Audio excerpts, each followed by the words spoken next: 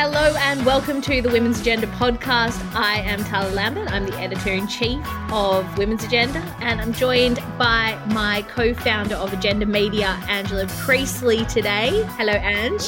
Hello, how are you? You did a great job of that. Thank you. We are hot on the campaign trail of the election, which is very imminent now on Saturday. So we're going to be talking about what's coming up there, the launch of our Women Elect tracker a couple of weeks ago, and a few wins for women this week as per usual. Great. Thank you. So, Angela, what is your win for women this week? Straight in. I was about to say, you were so hot on the heels of the election that you have travelled to Canberra. I know. The heart of it all. 35 weeks pregnant. Yes. You know what happens all around the country, the election? You don't have to be in Canberra. No, it's true. It's true.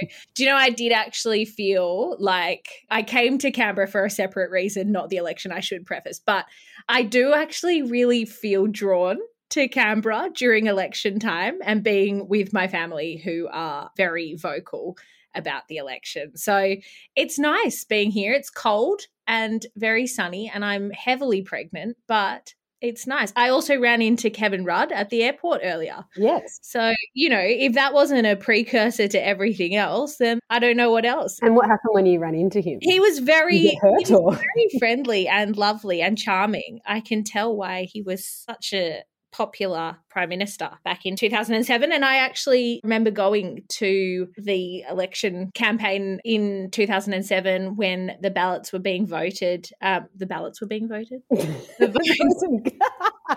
was some popular the votes ballots, were being counted.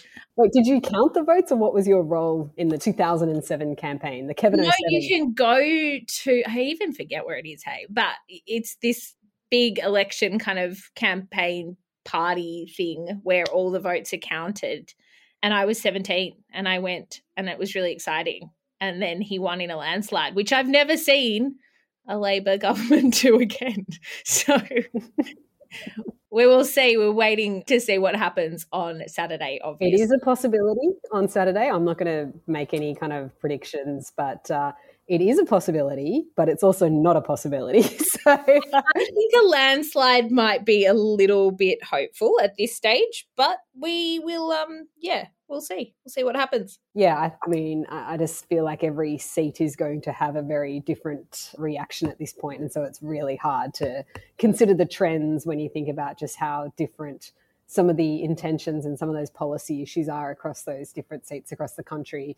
When we look at the Teal, I mean, you can't even look at Teal seats and say they're all the same. They're definitely not. There's certainly different levels of popularity and anger and different issues at the forefront of voters' minds across those seats. So it's not like you can say there'll be a clear trend there or anywhere really. And one thing I do think is, and you see this in the polling results as well, is that there is this major turnoff from the major parties. And I think that's really the story of this election, and we're going to see how that plays out. I mean, I saw like the vote for United Australia, the UAP, is expected to be, obviously tiny still, but then when you just see how much activity there is around that, when you can see that in your own electorate, when you can see how much advertising there is, when you hear the vox pops of people sharing what they say and who they want to vote for and why across different media platforms, as well, you think maybe that kind of turnout will be a lot stronger than we think. But it's not surprising, is it? Like, both major parties have turned their backs on very critical areas for a long time, especially, around climate change. I think the inertia on that has really grinded the gears of most Australians. Like, we all know what's at stake now, and we need to do a lot more. So it's not surprising. I actually am really holding out for a minority government. I know people really hate the idea of a minority government, but I just feel like it holds people accountable in the right way. And, reflecting on Gillard's leadership, she managed to pass pretty much more critical legislation through that entire period under a minority government than anyone else. It's one of the most productive governments in decades, and people forget that. And it's this weird kind of fear that hangs out. I don't understand where it comes from. I don't know. Does it come back to, I don't know if you remember that day that the independents kind of gave their verdict on who they would, whether they were going to run with Gillard or whether they were going to run with Abbott, and we all had to sit there waiting for like 23 minutes while, was it Oakeshott or Tony Windsor? I can't remember which one of them gave this really kind of long, drawn out. It was definitely Oakeshott then. Was it? Okay, yeah. It just went on. And people are like, just say it, because everyone was there like, you've kept us waiting for days and days and days. We don't get to hear the result of the election. And it was almost like that experience alone has turned people off the idea of independence and has created this entire kind of fear around what a minority government means. But even I actually heard Tony Windsor interviewed recently on that very issue, and he was asked the question, what would be your recommendation to independents if they do find themselves in this situation where they are a minority government and they kind of get this ability to kind of decide. And he just said, take your time, go through the issues, get as much information and input and feedback as you can, and really consider what you're going to do there. So, and certainly with the Teal independents, that is what they are holding to at the moment. None of them have come out conclusively saying that they're going to be backing one government or the other. And you hear Monique Ryan, you hear Allegra Spender, you hear Zoe Daniel all talking about the fact that they are really driven by policy. Mm-hmm. And at the end of the day, it's going to come down to that. I do think it's weird. It's a weird approach from Scott Morrison and Albanese as well, I feel, who are kind of saying that they're not going to even entertain the possibility of negotiations with the independents. I mean, I don't change their mind. Of course they will, but what a weird thing to say. That is a very real prospect that they are going to end up. A hung parliament is a very real prospect. So I think it's pretty foolish to say at this point, oh no, we're going to really hold strong to our position on this, because they may not be able to. They may have to actually engage and negotiate, and I think that's no bad thing.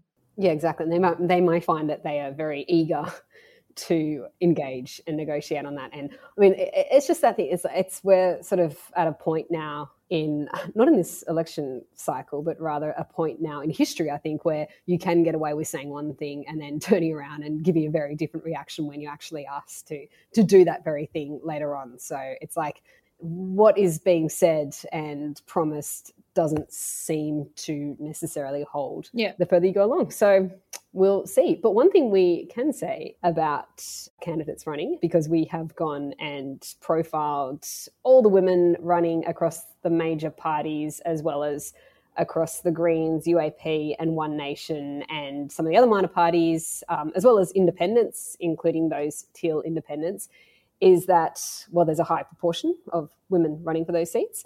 We can also say that we didn't profile all the women running in the Senate, much to many written letters and emails and comments on social media about how we'd forgotten to do this and what a terrible thing. And we will try and do that next time. And if anyone wants to fund it, by all means, please reach out. We can make that happen.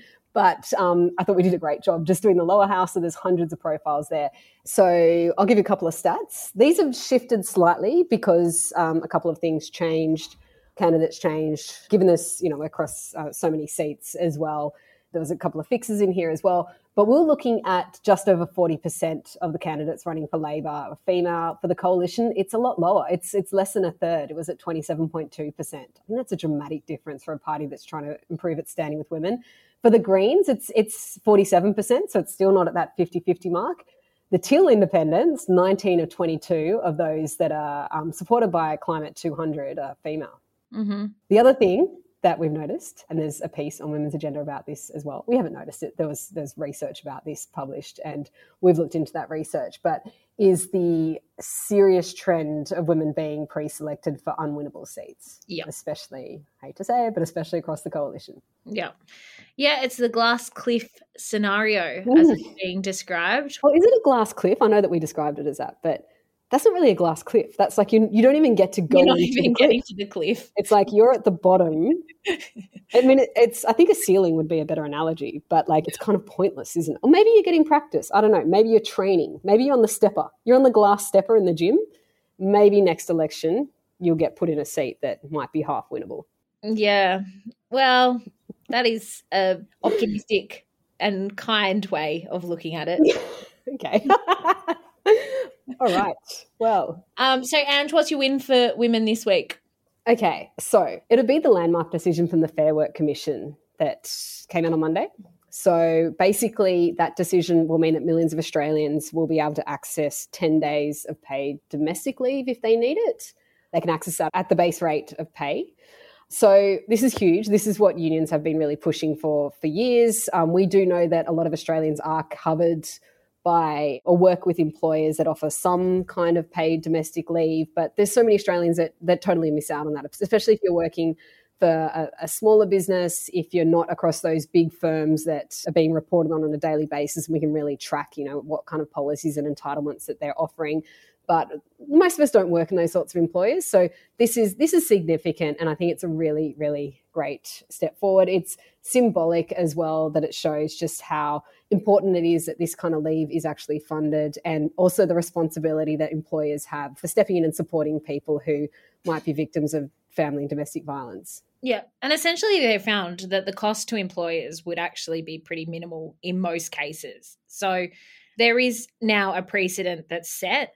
And as Michelle O'Neill, who's the ACTU president, said this week, it's up to the next federal government, determined on Saturday, whether they decide to expand that paid leave to all workers under the National Employment Standards, which would cover an additional 8.44 million workers. So we will wait and see, but it was certainly historic, and I think it's exactly where we need to be moving towards. So, yeah, exactly. I mean, one thing you might say that on top of this is it's one thing to offer the leave, but then, workplaces also need to have some kind of mechanisms in place to support those who need to take the leave, because I think, and this has come up in some of the research and the work that we've done as well, is that people might have access to this kind of entitlement, but they maybe have no way of communicating that they need the access, or it's just not clear the avenues that they can take, or they don't feel safe to go and talk to somebody because maybe that organisation hasn't got the trained people in place or the helplines, what needs to be in place to support those people needing it. But so that's another aspect to it. But at the same time, I think just the announcement itself just opens such a big conversation that is so important, and it makes it happen. And workplaces, employers see their role in offering that. Yeah, absolutely. What's your win?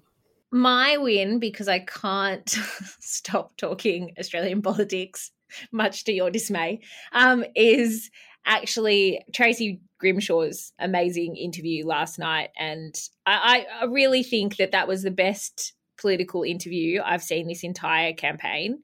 And I think it's really important that actually happened on a commercial network in some regard, because, that's not often what we see. But she really held the Prime Minister to account on the things that he said, and particularly his mea culpa last week around being a bulldozer and wanting to lead in a different way, and saying that he acknowledged that there was an empathy gap potentially, or at least one that was being perceived by voters.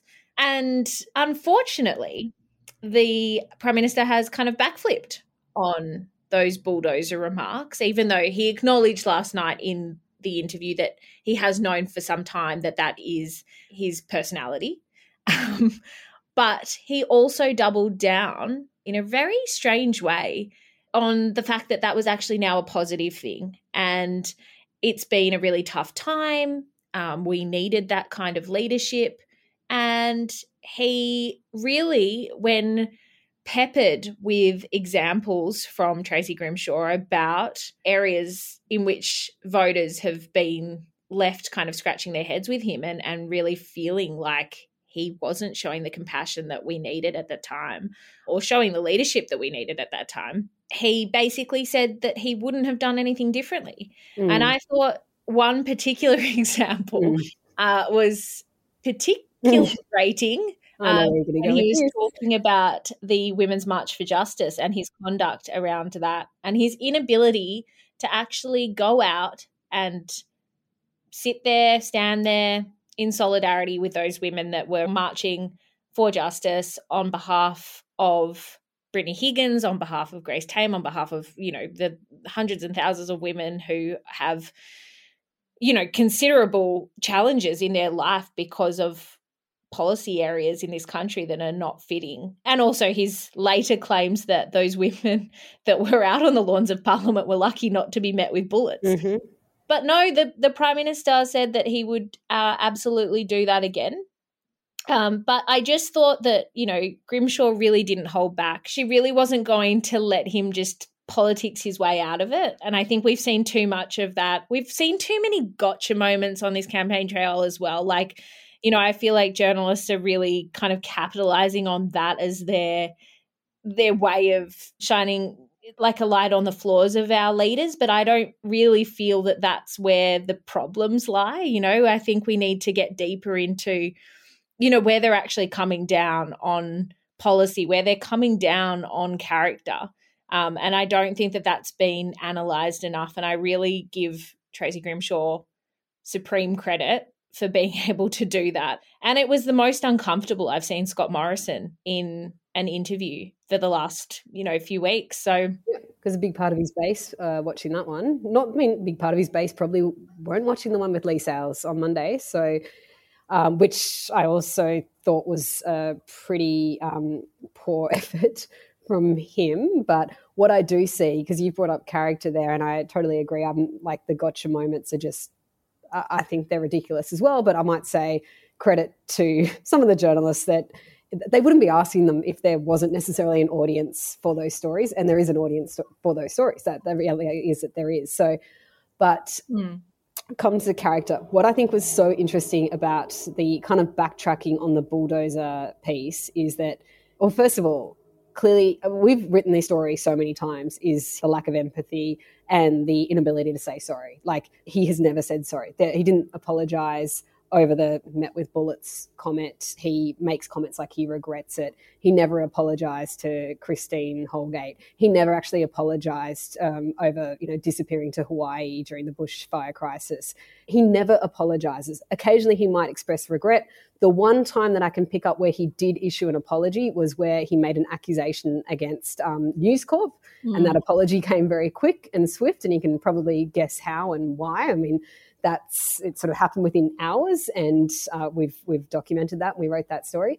That's one thing. I saw it in this interview, and I'm thinking, you're days out from the election. Somewhere along the line, somebody has advised you that you need to soften things, that you need to maybe come up with the bulldozer bullshit, and you need to come out with some kind of the real Scott, even though it never worked for the real Julia and hasn't worked, and voters really don't like to think that they've exactly. Suddenly going to appear the magical person, and that who is this guy? I've been hiding this whole time in Hawaii. But this is where that piece is missing, that in this interview, he's not able to express that apology. He wasn't able to say sorry, even though somewhere along the line, days earlier, he got told you need to soften things. And then in this moment, he's starting to walk back on the bulldozer comment, and he's also kind of walking back on, well, saying outright that he doesn't have those regrets. Like, why not? Like, what would have happened if he said that, on that day when I said that women were lucky to have not been met by bullets, what would have happened to him if he had said last night, yeah, you know what, I really wish I'd thought that comment through. It wasn't the right thing to say, and I'm sorry. Would he have lost any? I don't think so. It would have said, if anything, well, actually, maybe there was some truth in him saying that the real Scott is coming out, and maybe this is what the real Scott looks like. I don't know, but. I know he's missing a fundamental point there, and I actually think he's misreading voters in a big way. And I genuinely also think that Albanese hasn't capitalised on that in the best way either, because I think he will be quite a different leader. I mean, he has said that he will be a leader that never says that's not my job. But you saw in one of the debates early on when Morrison was asking him, why he didn't agree with the turn back the votes policy originally. And I just thought that was such a key moment for Albanese to say, look, I'm fallible, I'm a leader. And in that regard, we can reflect on things and we can do things better. If I make a mistake, then I can actually, take accountability for that and move on from it. I don't think that he did it in the best way during that debate. And I don't think he's done it in the best way during the campaign trail. But I do think that he has shown very explicit signs of being a very different leader to Scott Morrison in that way. But it is obviously something that they're both quite scared about. I think On Morrison's part, it is something that he's fundamentally incapable of, as you've just noted. Like, saying sorry is just not in his repertoire of, like, I don't even think it like belongs in, his lexicon. He doesn't know how to say it. But I think that they think that that exhibits weakness when really I think it does the very opposite. Maybe we'll talk about a couple of the policies, but I think, and I know that we've published that piece today from Michelle Arrow, is that we haven't seen the women's issues kind of hit this campaign as much as we would have expected to, especially given the last couple of years where we thought that would be a much higher priority. And that's from both the coalition and from Labor as well. It's just, I mean, Labor obviously had the package around care, which was quite early on. I would say that they are ticking a lot more boxes on women's issues than the coalition, but then it certainly hasn't been a particularly strong pitch, which is really interesting, especially when, like you say, there's probably a lot for Anthony Albanese to capitalise on, and he's not taken that opportunity. And maybe they think they've already got the women's vote, and I think all evidence is pointing to the fact that they've certainly got more of it than the coalition, and maybe they don't want to risk losing the male vote or something. I don't know. Well, I do think the fact that we tried to hold a women's debate on the issues that matter with those portfolio ministers. So the invitation was extended to the Minister for Women, Marise Payne. It was extended to the Greens representative, Larissa Waters, and also to Tanya Plibersek, who holds the shadow portfolio. I will say that Tanya Plibersek and Larissa Waters came back within hours of that invitation from Women's Agenda to say that they would be very happy to take part. Marise Payne did not come back at all.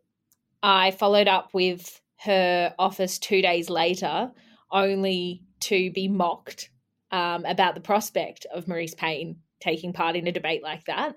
And apparently, it was obvious why Larissa Waters and Tanya Plibersek would feel comfortable taking part in a debate that was hosted by Women's Agenda, because we weren't a platform that offered balanced journalism. So that was one thing. And then I followed up subsequently with Jane Hume, who is the Minister for Economic Security for Women. I heard back from Jane Hume's team very quickly that she wasn't able to make it. I also sent 2 emails to Anne Ruston's office and heard nothing back. So of the 3 women that could have taken part in a debate of that nature, with the leading online news site for women in the country that's actually run by women, not one of them could do it. And I think that is incredibly telling, that they have just conceded that they don't have grounds, in any of these policy areas. They know that it is a lost cause for them to try to win over women at this point. I think it's a huge missed opportunity on their part. I mean, we're talking about 51% of the population. Women aren't stupid. We know where the gaps lie. And I think more than ever, women know where the gaps lie. But the coalition just don't care to make an effort here. And I want to add something that gives, first of all, to say it was an excellent story and a valiant effort on your behalf to try and bring that together. And it's really disappointing that it didn't eventuate, because some people, whether or not they weren't able to or were told not to from somewhere higher up, or whether or not they could see that it might be really tough to answer questions about the record and answer questions about some of the policy initiatives. And there's a couple of good, okay-ish things that from the coalition that we can point out. I might say, that there is the record spending on domestic violence services. It's still not enough, but it's something. I don't know why it had to wait till this long in the piece to get there, but it's there. But then I might say that there's so much around that. Like, what is the point on aiming to fix this area if you're not going to consider some of the other areas that will ultimately contribute to higher rates of violence and higher rates of sexual harassment and workplace bullying and that sort of thing. So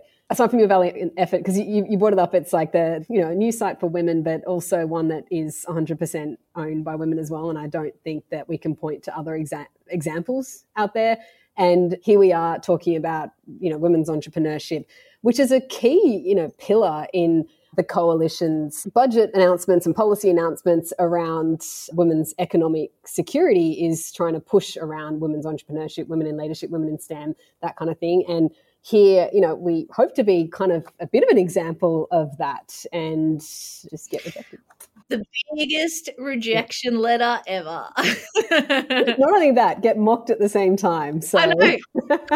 And that's another thing. I don't get that strategy. And this isn't the first time, and other media are getting this as well. The ABC get to this to an extent too. I don't understand why that is happening. And I take back to when Georgie Dent had the credible women comment after the 2020 budget. Was it the post-COVID budget in 2020, where, she was told by a Liberal staffer that no credible woman is attacking the budget in the way that she is. So yeah. No, that was in the Prime Minister's office.